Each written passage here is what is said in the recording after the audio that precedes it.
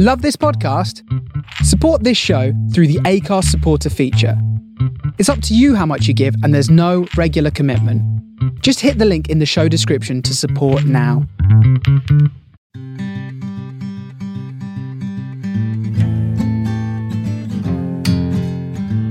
You're listening to Griefcast with me, Carrie Lloyd.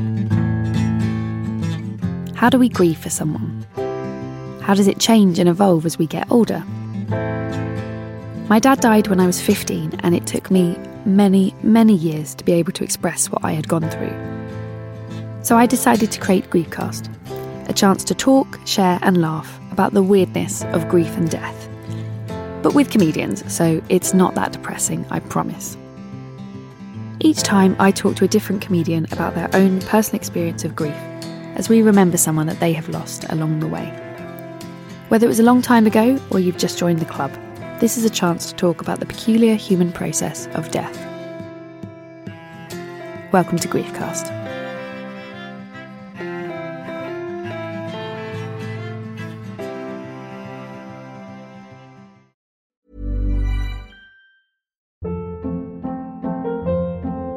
Hold up. What was that? Boring. No flavor. That was as bad as those leftovers you ate all week. Keke Palmer here, and it's time to say hello to something fresh and guilt-free. Hello Fresh. Jazz up dinner with pecan-crusted chicken or garlic butter shrimp scampi. Now that's music to my mouth. Hello Fresh. Let's get this dinner party started. Discover all the delicious possibilities at hellofresh.com.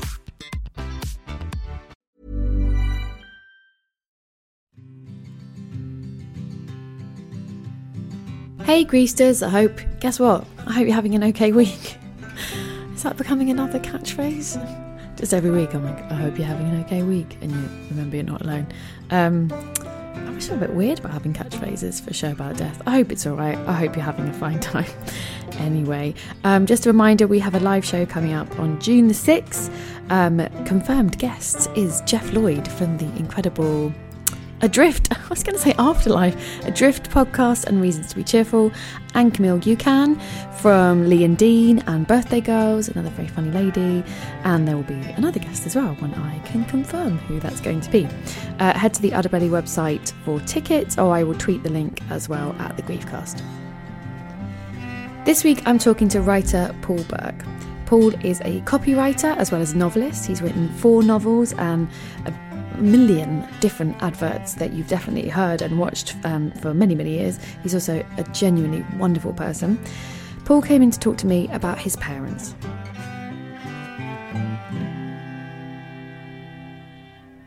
Welcome to Griefcast. I'm joined today by copywriter, author, man about town and radio expert, that's what I'm going to go for, Paul Burke. Hello. Hello, Carrie. How's that? Is that okay? Oh, that's so rewarding. How long have you been writing radio adverts for? I started as a van driver. Oh, really? Yeah, I left school with practically nothing.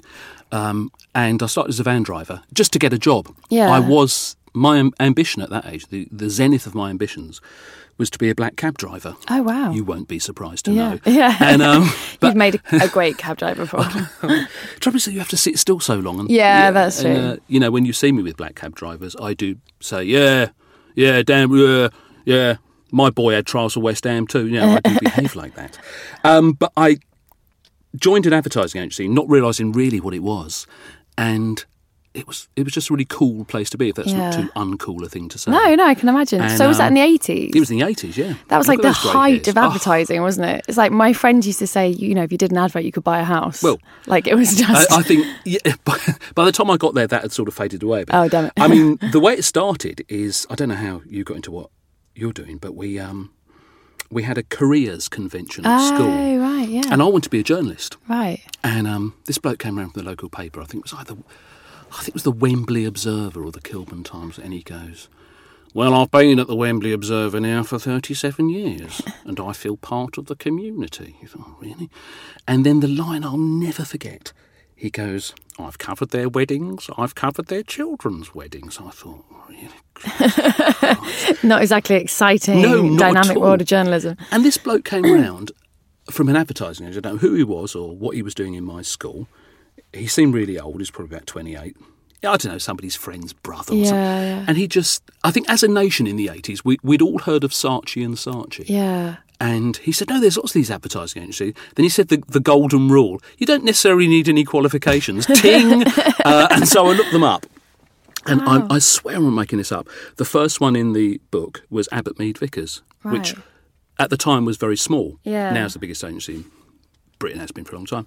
And I just went along and said I'd like to work in advertising. I wasn't being sort of cool or cocky. Yeah. And they just happened to be looking for a runner, so I just used to drive a van. Different times, isn't it? It's such different times. It's so different. And people have said, "Oh, you must have been really driven. You must have." No, the van was driven. No, it was. But you must have wanted to get in at the bottom rung so you could make it. And no, it was just a job. I was just biding my time till I was 21 and could do the knowledge. And then you started specialising in comedy and working with, like you said, all those like 1980s comedy greats. Oh, like, God, go and list the people you've worked with. People I've actually written material for. When I say material, it's commercials. First and foremost, Carrie Lloyd, Rowan Atkinson, Fry and Laurie, Mitchell and Webb, Rob Brydon, Ben Elton once.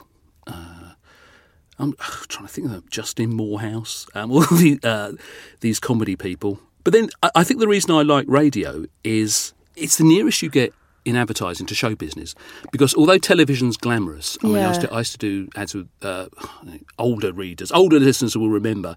In the 90s, there was lots of ads for Barclaycard with Rowan Atkinson. Oh yeah. And then they became Johnny English. Well, I used to do those. Oh wow! And used to go all around the world. Yeah. But it is a bit boring when you're actually shooting them. Yeah. Just the amount of setup, just the cameras. You have to set up the cameras and you've got to do exactly the same for a 30-second ad as you would for a 2-hour movie. Yeah. And I've got no attention span. Whereas radio, it's sort of done and dusted in about an hour.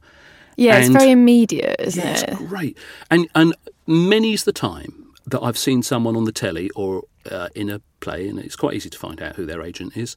Next job I've got, I thought that bloke who played the vicar would be good for that. And the bloke who played the vicar, the bloke I saw on the telly, is in the studio the following Thursday reading out something I've written, and that's glorious. Yes, it's so quick, isn't it? It reminds me, that's like what attracted me to improv and character stand-up, and stand-up was just like, I've got an idea on a Thursday, on the Friday I ask my friend to go on their gig, and then I do it and I go, oh, that idea sort of works. It's just, I think if you have no patience, it's a really nice way to work. I think patience is an overrated virtue. I definitely will subscribe to that school because I have no patience at all. I'm getting worse. I mean, despite my advancing years, you've never seen a boy racer like me. Honestly, I remember it was an engineer in the studio. He goes, oh, what was it?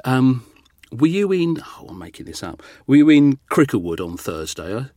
On Saturday at the weekend? I said, yeah. Have you got a red Golf? Whatever it was. I said, yeah. He goes, you bastard. Apparently I'd cut him up. And it's a weird thing because I'm not competitive or macho when I drive a car. Yeah. I just want to get there. Yeah. And I find slow drivers, you will wait for me. Yeah. No, I don't care. And also, as my life is ebbing away, I've got less of it. Quick. I've got to get. I've got stuff to do. I'll be dead soon. I think maybe that's what my lack of patience is. Just like, life's too short. Come on. It's going to get worse. Yeah, you're either like that, you're not. Oh God, yeah. I have no patience at all. So, Paul. Yes. Who are we remembering today? We're remembering my dad and my mum. Mum and your dad. So, who died first? My dad. Your dad. And how long ago did your dad die? Well, this is a really... My dad died several years before I was born. Now, how can that possibly be? What happened was, before I was born, years before I was born, we're talking about 1959, 1960, my dad was quite young, in his 30s, and he had appendicitis. And it went really bad. You know how it can? Yeah. I think it's peritonitis. Yeah. And it all exploded. And he's rushed into Willesden General Hospital. And he's actually... technically dead on the operating table. Oh my God. So he's dead. But it's not primitive in those days. They got the electric shot, the old jump leads out. Ka-chunk, ka-chunk, and jump leaded him back to life. Wow. So, but what they said, again, I wasn't there, it's before I was born, is that in later life, because they'd, whacked electricity, thousands of volts through him, that it may cause issues with his... People would have said issues, nobody said that in Yeah, those days. yeah, They said yeah. they may cause problems or damage to his heart in later life. Oh, wow. And again, many years after this, by which time he'd fathered another couple of children and I was 9, he had a massive heart attack and still not, in his 40s. God. We were on holiday. We used to go down to my... both my parents came from big families, and my mum came from this big... those sort of London families that don't Yeah. exist anymore. Yeah, yeah. There were 9 of them. Yeah. And my Uncle Bert was... It's that sort of, if you like, Derek Jameson, Max Bygraves, those old Londoners. They're all like that. And my Uncle Bert had moved down to Littlehampton, and we were down there. And we were going down to the beach, and we said to my dad, you can... It wasn't like him, because he was a thick-set Irish builder. And I'm looking increasingly like that. And he wasn't a hypochondriac, but the opposite. And he goes, no, I'm not feeling so good. And when we came back, I remember I just ran to see if he was all right. I'm about 9. And I just remember his head seemed to be the size and colour of an aubergine. Oh, my God. And I went scuttling off, Mum, and he's still gamely smiling. All right, son, I'm all right. And Oh, my I don't God. think he could see himself. Yeah. And they called an ambulance, massive heart attack. And we had to come home. And he was still down there for about a month. Oh, my God. In hospital? In hospital. And that led to him being off work for 3 or 4 years. Wow. And we weren't, to put it mildly, weren't very wealthy in the first place. Yeah. And this plunged us into, like, Monty Python-style poverty. Wow. That said, it was, I wasn't unhappy. Yeah. People were so kind. We used to get our clothes in a bin bag from the St Vincent de Paul Society because my dad, not so much my mum, but my dad was the most devout Catholic you will ever meet. Wow. So the church were really good to us. We lived on benefits because he simply couldn't work. And when I hear people talking about their poor childhood, and they'll say, my dad drove this ropey old Ford Anglia. What, your dad had a car? Yeah, yeah.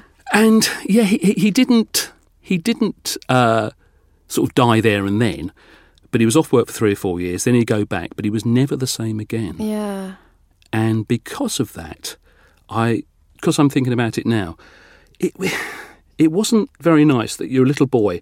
I'm not trying to get the violins out, and I lived under the constant fear that my dad was going to die. Yeah, especially being young and having sickness in the house, I think can be really challenging because you don't know, as a child, you don't really know what's going on, right? And especially in that day and age, I imagine no one really explained to you quite what was going on. He wasn't well. Your dad's not well. I mean, again, because my mum was...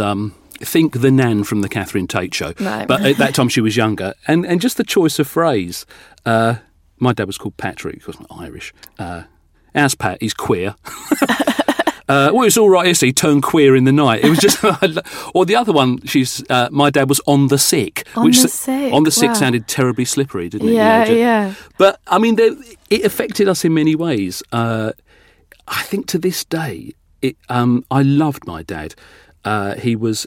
Because people think the Irish are sort of roistering, drunk, and a lot of them are, but most of them aren't. A lot of them are there's that sort of...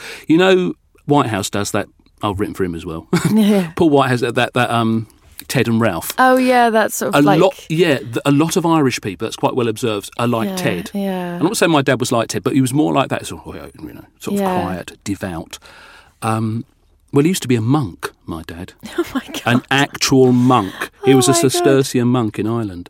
Obviously, he didn't take his final vows, or this programme would not be going out. So he was sick for quite a while. Yeah. And then, so how old were you when he died? What happened when he died? I was 31 when he died.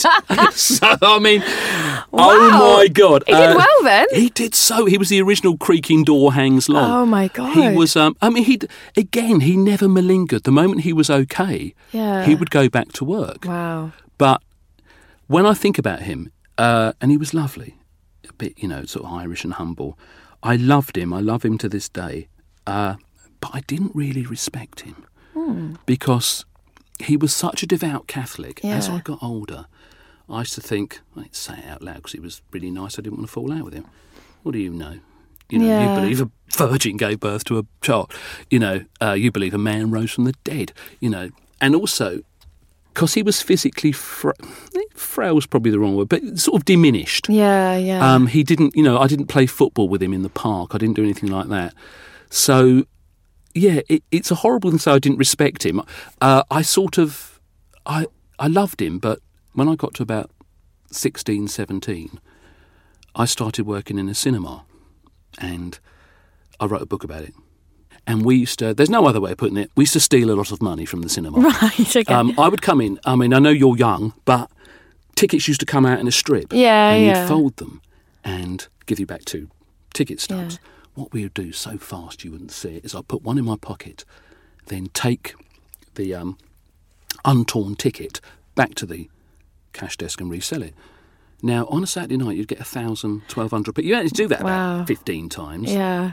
Then the Coke cups, there's waxy red Oh, yeah. Coke and Pepsi cups. Say there was 100 to start with, and there was 50 at the end of the night. You should have the money in the till for 50 Coke cups. We'd just go around the cinema and around the foyer, wash them all up and put them back.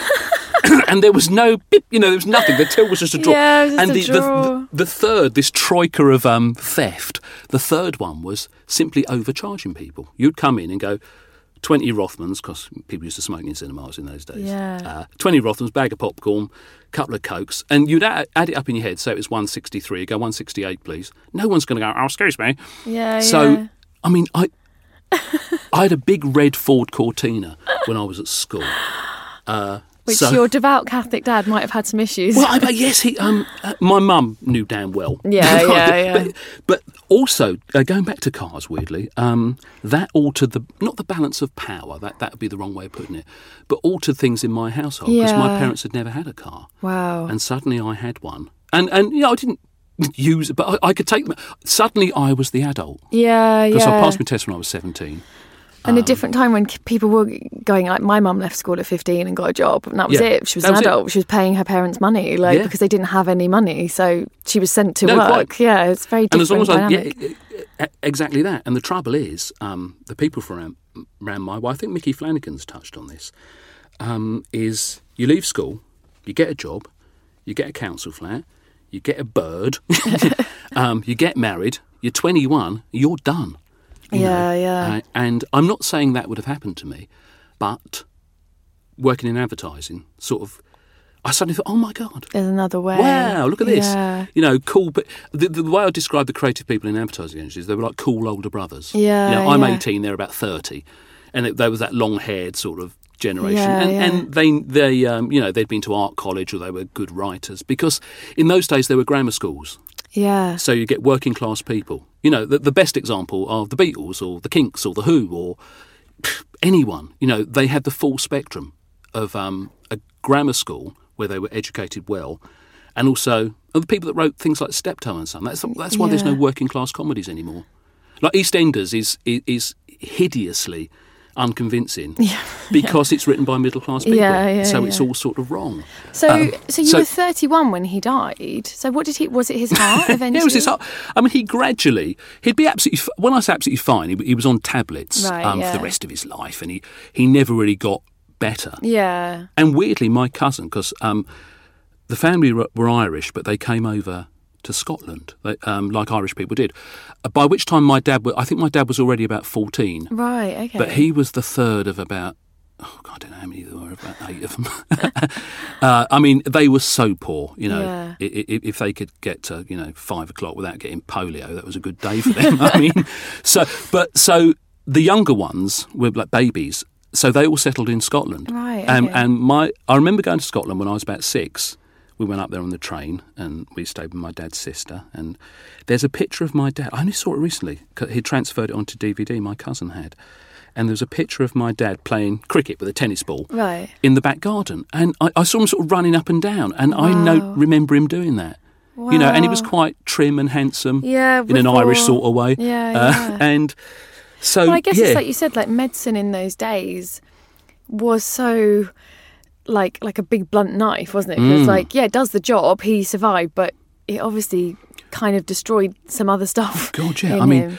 But then allowed him to live at the same time. And allowed me to exist and my sister Caroline.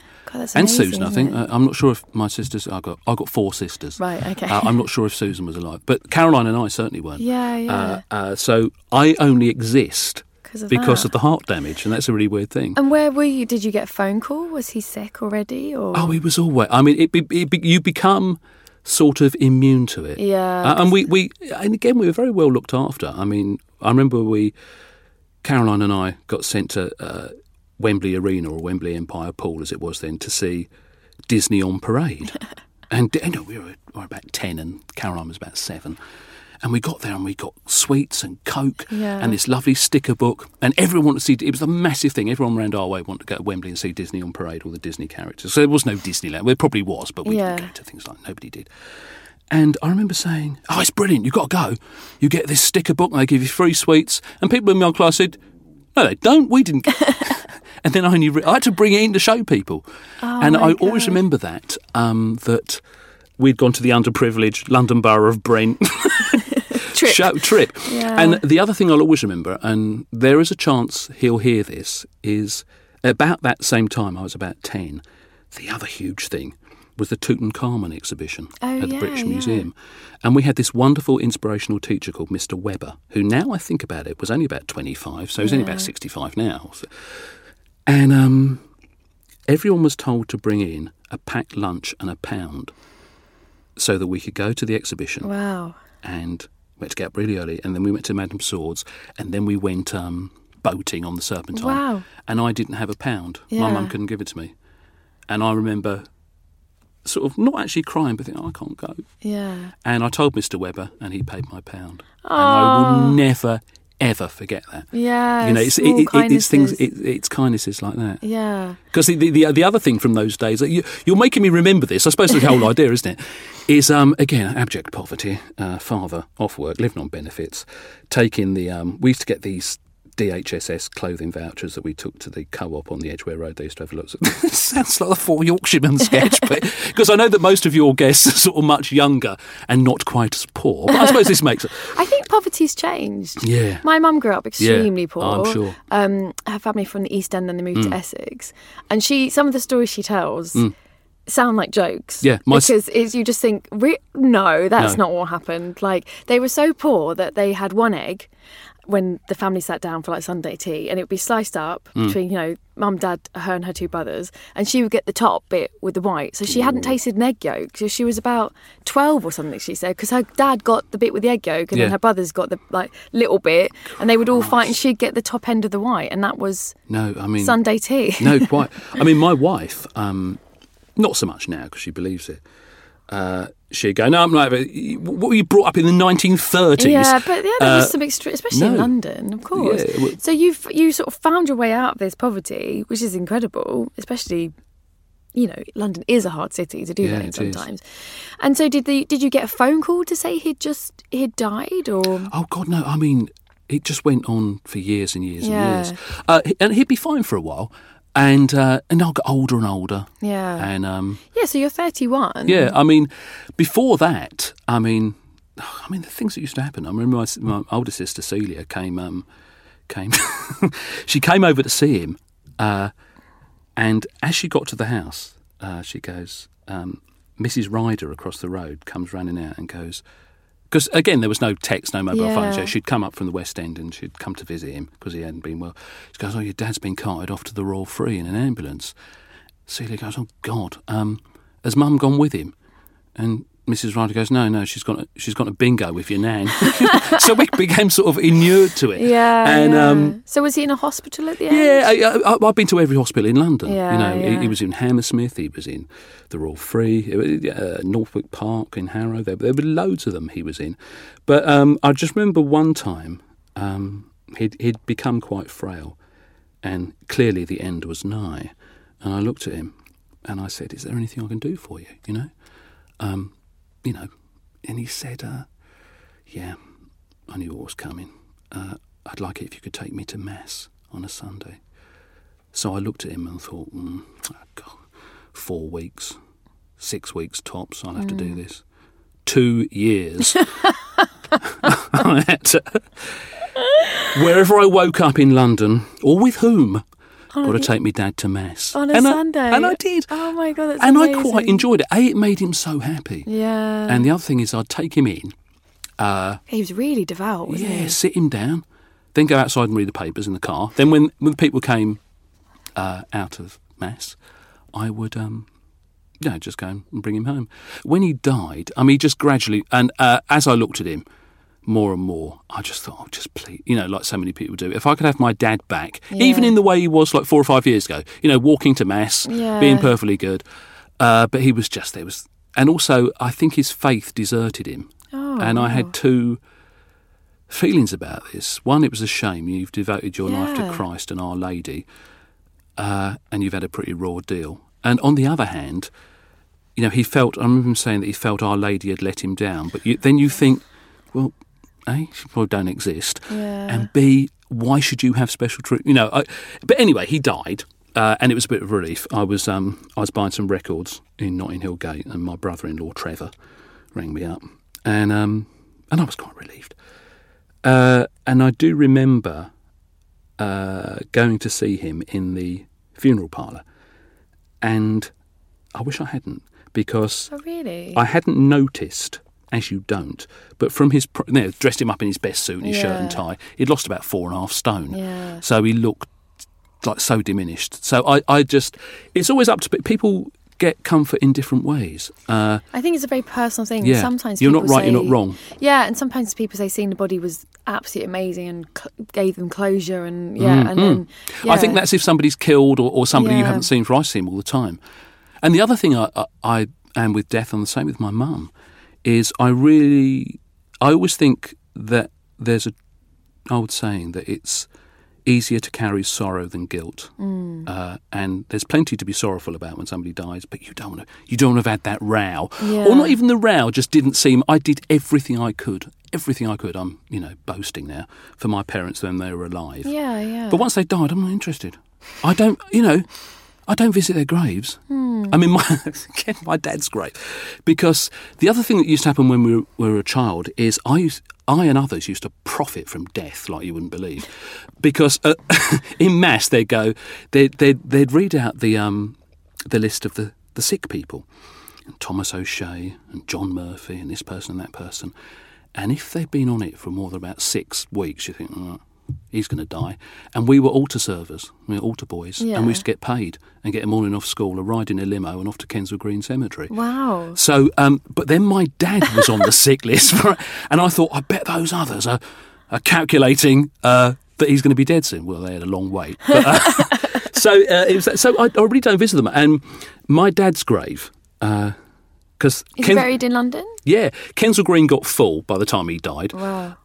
And it's now a sort of tourist attraction, Kensal Green Cemetery. I just go there all the time. They've been shipped out to Harrow, a place called Clamp Hill up the Harrow Road.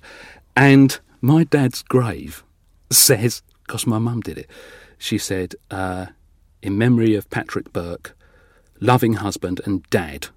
We went, Dad? Couldn't you put father? She goes, I was paying by the letter.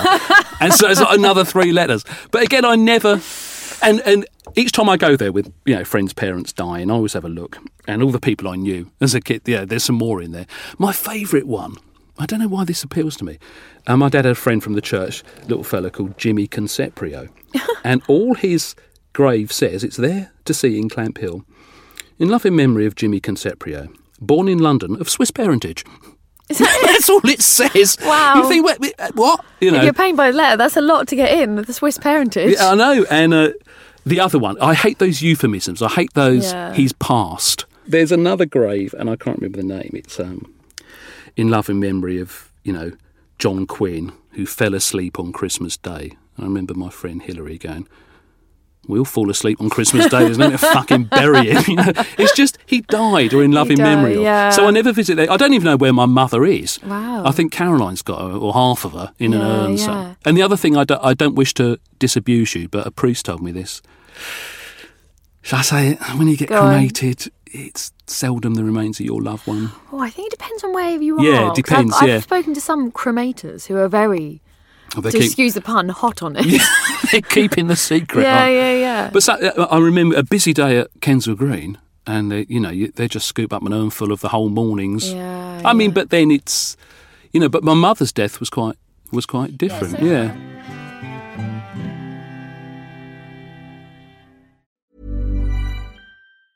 Jewelry isn't a gift you give just once. It's a way to remind your loved one of a beautiful moment every time they see it. Blue Nile can help you find the gift that says how you feel and says it beautifully, with expert guidance and a wide assortment of jewelry of the highest quality at the best price. Go to BlueNile.com and experience the convenience of shopping Blue Nile, the original online jeweler since 1999. That's BlueNile.com to find the perfect jewelry gift for any occasion. BlueNile.com. Ever catch yourself eating the same flavorless dinner 3 days in a row? Dreaming of something better? Well, HelloFresh is your guilt-free dream come true, baby. It's me, Keke Palmer. Let's wake up those taste buds with hot, juicy pecan-crusted chicken or garlic butter shrimp scampi. Hello Fresh. Stop dreaming of all the delicious possibilities and dig in at HelloFresh.com. Let's get this dinner party started.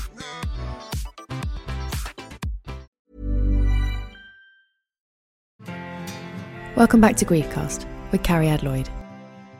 So your mum was much older? Yeah, I mean, my mum only died, I can't remember, about 6 years ago. Right, okay, yeah. I felt sorry for my mum because, when you go in sickness and in health, you don't really mean it.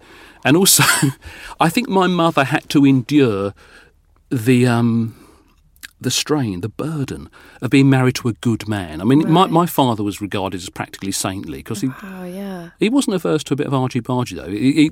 He had the fighting Irish in him, Yeah. which he had to keep down.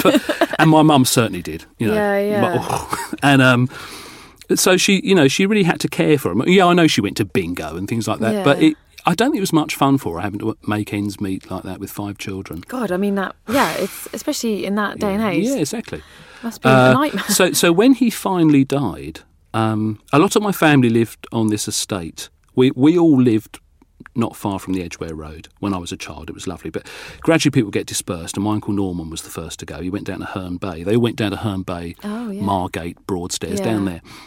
And they lived on an estate called the Clitterhouse Estate. Mm-hmm. Look it up, between Brent Cross and Kilburn. And a lot of my family lived there. And gradually they all moved away, and my mum was the last one to go.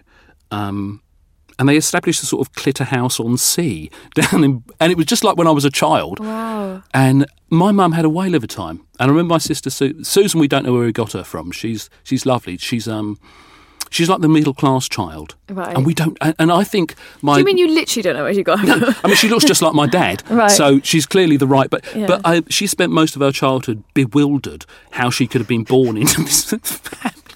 Yeah. Caroline and I and the others dealt with it a bit better, but Susan did. And I remember she went down to Broadstairs. She comes back, she goes, it's a nightmare.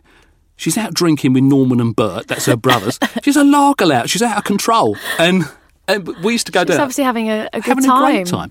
So I like that. She had her little bungalow down there, and I used to take the kids down there. I remember taking my children and Eleanor. My daughter, I've got 2 kids, Jack and Eleanor. Jack was very good because boys are a rarity in my family. Yeah. And my mum adored, just because she's got like 80% of her descendants are girls. Wow. So Jack was, my boy. Yeah.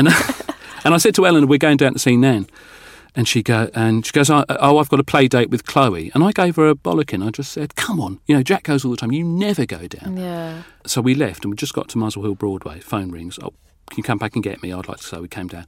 And she had the best time because she's actually just like her. Yeah. And Nan was cheating at cards and putting bets on the horses. And then we went down to the beach and we had ice cream, in Morelli's. The best ice the cream best ice parlour. cream. So we went to Morelli's. Morelli's is so good. So you know it. I do, of course, because my family are from Essex, so they used to all go to Broadstairs. So we went to Broadstairs. So we went to Morelli's and we had lovely nice. ice cream. We came back and she goes, do you want a biscuit?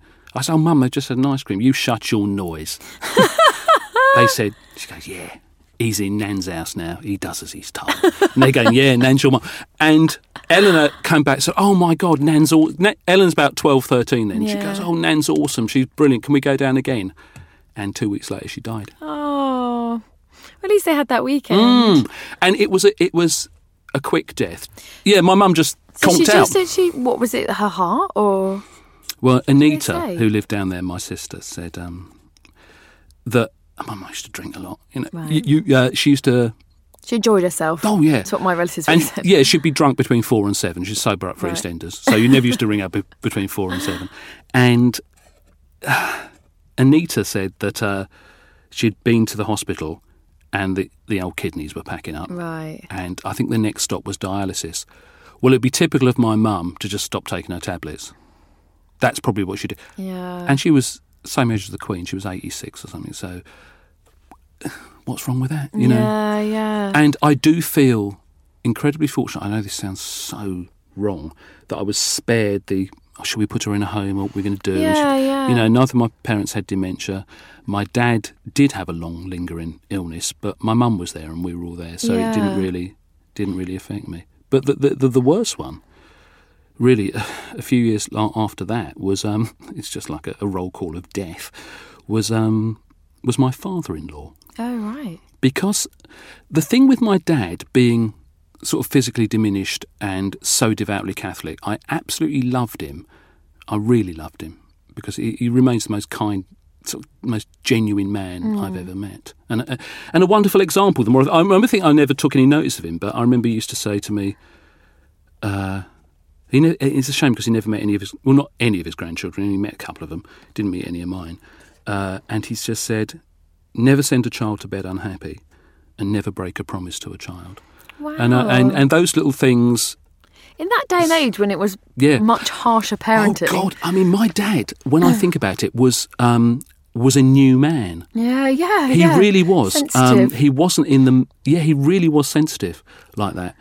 And my sisters adored him. I think he was the loveliest dad Yeah. for daughters, Right, yeah. and not such an example to a son. My mum was the other way round. My wife put it very well. She said, Your mum should have had instead of one boy and 4 girls, she should have had 1 girl and 4 boys. Yeah. And I remember she said, I don't know why it makes me laugh. She goes, all like Ray Winston or Ray Burdis, who we met. All like Ray. Hello, Ma, got you a bit of gear here. Yeah. And she said, all eating apples. And I don't know why that's funny, but it is.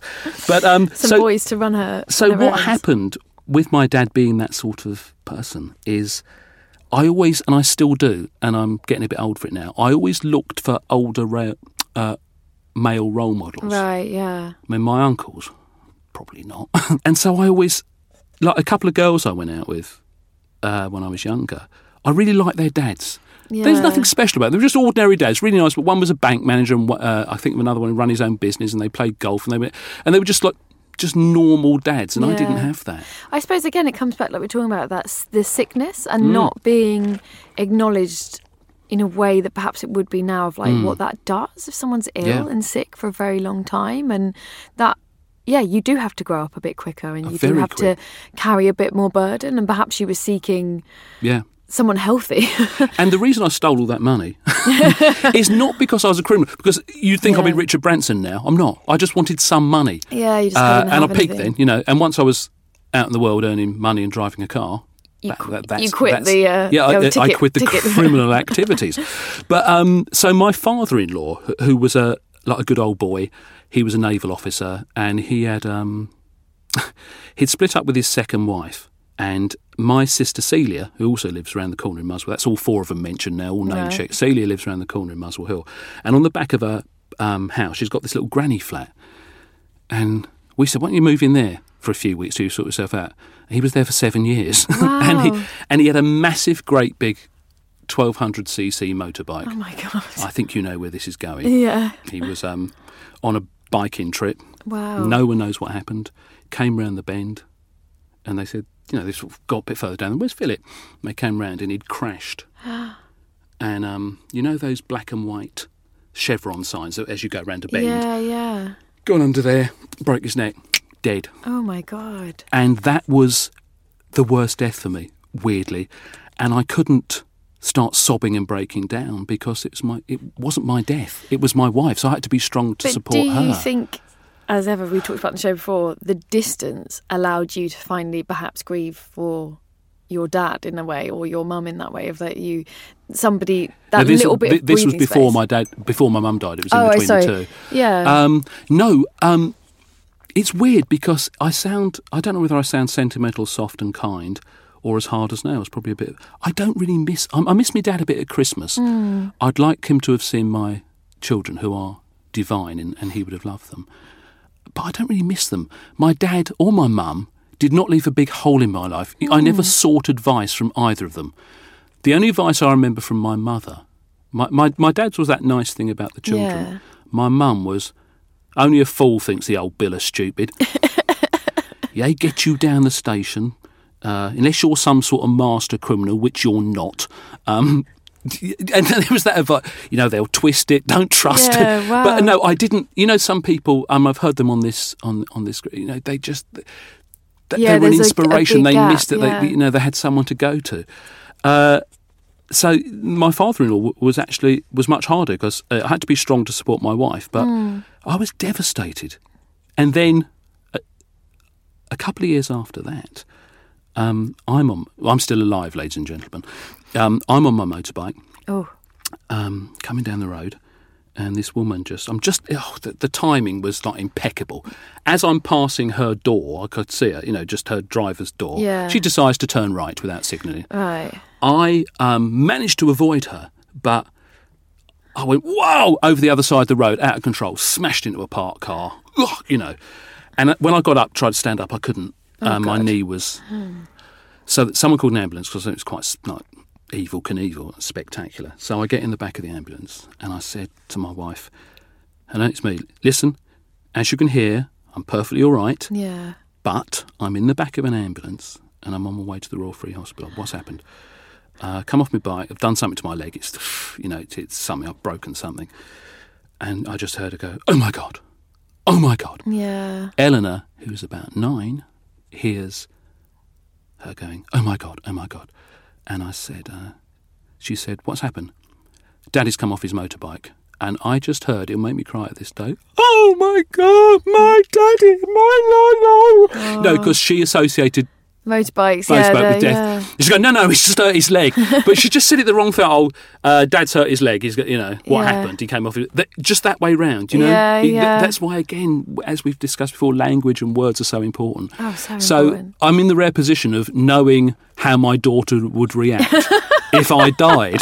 But, at least you definitely cared. but I didn't. I think do you think that's a generational thing, or do you think that's a working class thing, or is it just a personal thing that your parents, like you said, it's not a hole that's left because in a way you had to be very independent? It's a class thing. Do you think it's a class thing? It's a class thing. One of the girls I went out with did a similar job to me. She was a creative. It's such a self-regarding title, but she worked in the creative department of an advertising agency. I would go see my mum and dad. My mum would say, how's work? I'd go, yeah, fine. Yeah. My dad might even say, what are you working on? And I'd go, oh, Volkswagen, Barclaycard, whatever I was doing. I went up to see her. She was from a very middle class. Wilmslow, Cheshire, Alderley Edge, yes, the posh bit where the Coronation Street football and Man United football is. Yeah. She lived like they're really nice people, her parents. And they said to her, how's work? She says, well, I'm working on this brief for this and that. And Mum says, well, what I think you ought to do. And Dad goes, well, no, maybe you should try the... And there's like group discussions breaking out. And again, I've taken more interest in my... No, it's a class thing. Because either you stay... Oh, this sounds so self-regarding, but either you stay in that class... Yeah. And you do what your dad did, therefore he could advise you. My dad didn't really... I still don't know what he did for a living. He worked on building sites. And it's a shame because the thing with my dad is, back in those days... Every week, he'd get the Sunday Times and read it. And I think, well, if I'm a good writer, I suppose I must be. I've only lived in it for all these years.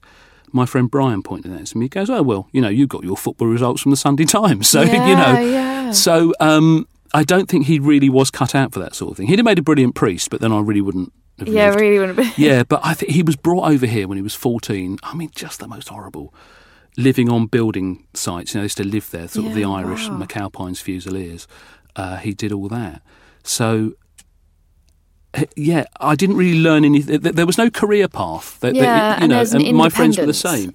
There's an independence from your parents. That completely. Completely. And maybe it's like you said, it's a class thing. It's a class and perhaps thing. a Completely. generational thing as well, that maybe... It is different now because everyone does talk about things more. But like I do, as I said, my mum comes from a very working class background, and I do know that like that, just like, yeah, it's fine. It's not just like what's to discuss. Like, No, exactly. Works fine. End Yeah, of story. just like, get on with it, you know. Yeah. And they never really understood what I did. No, actually, when I started writing ads, they understood because, you know, mine would come on the telly. yeah, that makes sense, doesn't it? You can go, Yeah. Paul wrote that, we've heard Yeah, it. we've heard that. My dad's last job, actually, thinking about that, I was about 20 and I'm in the advertising agency, 21 maybe, and I wasn't a writer then. And this photographer came round with an art director and go, he'll do.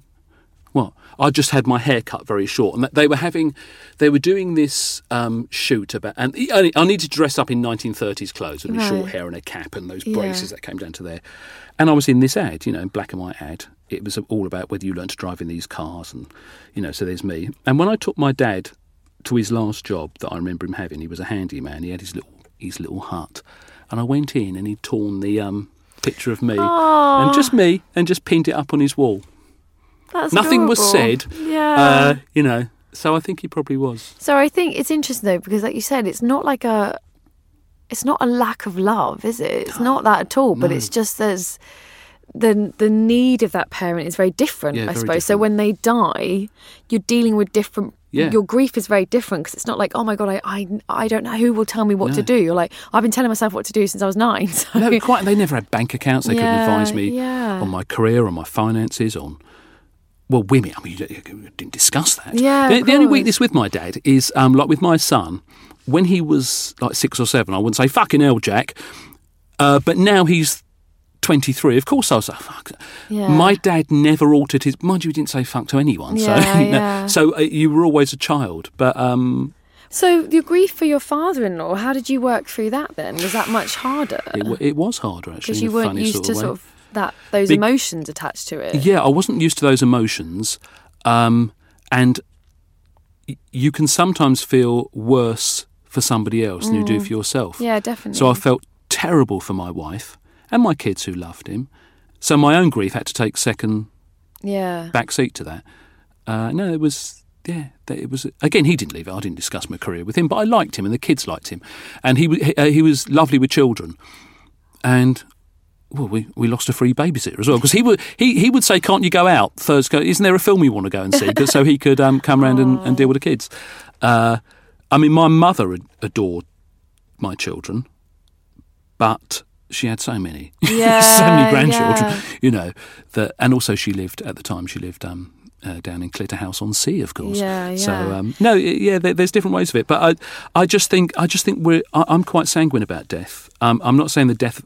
Again, that Irish Catholic thing. Someone was always dying. Yeah. Oh my God, you know. Death was present. Death was present at all times, especially when I was an altar boy. I looked forward to death so I could go to Kensal Green Cemetery. There was always someone dying. You know, I mean, some bloke literally fell off the back of a lorry. You know, it was that sort of thing. People were always dying. And I wonder if that generational thing as well of like it being so present, it wasn't such a shock. No, it wasn't such a shock. It was like, oh, so and so died. Oh well. Yeah. Anyway, what we having for dinner? Like, and I think, especially perhaps, I don't know, maybe it is a classic that when it becomes further away from you, death becomes further away, and so then when it happens, it's such a shock. Whereas I think when you are living in that that different generation, and you said like the Irish Catholic background, it's just there, so it's not such a big deal. I'm always amazed to meet people. Middle-aged people in their 40s who've never been to a funeral. I find them astounding. So They're like unicorns. It's what? I've been to. It's been a bit of a bumper year. I've been about 7 or 8 already this year. Yeah, I mean, I couldn't tell you how many I've been to in my life. There's so many. No, so many. Yeah. And also, I've got a thing. Maybe it's to do with me. I don't know what it's to do with, but I always think if you can go, you should. Yeah. It's about lending support, paying your respects. Sometimes celebrating life. If you want, people want you to wear a jazzy Hawaiian shirt, then do that. I also think it's about acknowledging that death is a thing. Yeah. And I think when you avoid it, or by whatever reasons, or if you can go, there's something in your brain and your constitution that's like, I will die. People will die. That's what life is about this. The horrible thing is, I remember someone saying it's true. You're dying from the moment you're born. Yeah. And it's the only guaranteed thing that we're all going to happen to us. Yeah, and just, try and enjoy yourself. I'm not saying you shouldn't be religious, but just in case there's no afterlife, try and enjoy yourself before death. No, don't bank on that. I mean, I don't want to die now. I'm in good health. But if I did, God, it's been great. Turned out far better than I thought. Got a lovely wife, gorgeous children. It turned out far better than when I was little. And you know, my child it's sort of in black and white, you know. I don't know. I just think, well, I've got to make it on my own. And it's weird with money as well, because we had no money. It can usually take you two ways. Either you're very flash and very naff, and because you had nothing when you were, or you hoard it because you're terrified of it. For me, it's the other. It's somewhere in between. In that I don't like it. I'm quite anxious about it. I don't like bank statements. I know that in my life I can walk out and buy a nice new jacket, but I can't buy a nice new Jaguar. And somewhere in between it tends to work, you know. It has all those effects on you. But the first time it just occurred to me that people say, what was the happiest day? This has nothing to do with death. Well, it sort of is, because my dad was very, very, very sick. It was in the depths of, you know, poverty. And people say, what was the happiest day of your life? My sister Anita and Trevor, they were very good to us. My sister Anita got married when she was about 19 and moved out to Essex. As they did. Moved out to Harlow. And they were over one day visiting my dad. And there was a rally chopper, second-hand one, outside. Oh, that's weird. Who's come round our house in a chopper? Still didn't occur to me. I went in. And I said, who's that bike outside? Trevor, is it yours? You're a bit old for that. And Nita said, no, it's yours. Yeah. I said, what, can I borrow it? They said, no, it's yours. And apparently it seemed like a fortune. They'd paid 20 quid for it. Someone at Trevor's work was selling it. They bought it for me. And so I got on it. And I couldn't believe it. And I drove it round the estate. And then I started to cry. And I stopped. And I'm sobbing. And I couldn't understand. I thought, yes, you cry if someone punches you in the face. Yes, you cry if someone dies. Why am I crying? This is the best thing that's ever happened to me in my life. And then I understood. It was a really weird emotion for a 10-year-old child. Yeah. And people often say, what's happiest day of your life? How about the birth of your kids? Well, no, not really. That was no great surprise. The 9 months beforehand were a bit of a clue. That remains the happiest day of my life. It made me cry, and it's sort of linked to, not death, but the poverty that ensued after my dad became sick. No, I think about it to this day. Well, I think that is the loveliest image of a small boy realising that perhaps there is some fun to be had on a rally chopper when your life has been pretty tough. Wish I'd kept it. Well, Paul, thank you so much for coming to talk to me about your mum and dad. Thank you so much. You're great. You've got stuff out of me that I'd forgotten I even thought. So thank you. Thank you. You can follow Paul on Twitter at Paul Burke Radio, and you can find more information about his work at paulburkeradio.com. You can follow us on Twitter and Instagram at The Griefcast, and you can email thegriefcast@gmail.com. The show was edited by Kate Holland with thanks to Whistledown Studios, and the music was provided by the Glue Ensemble. And remember, you are not alone.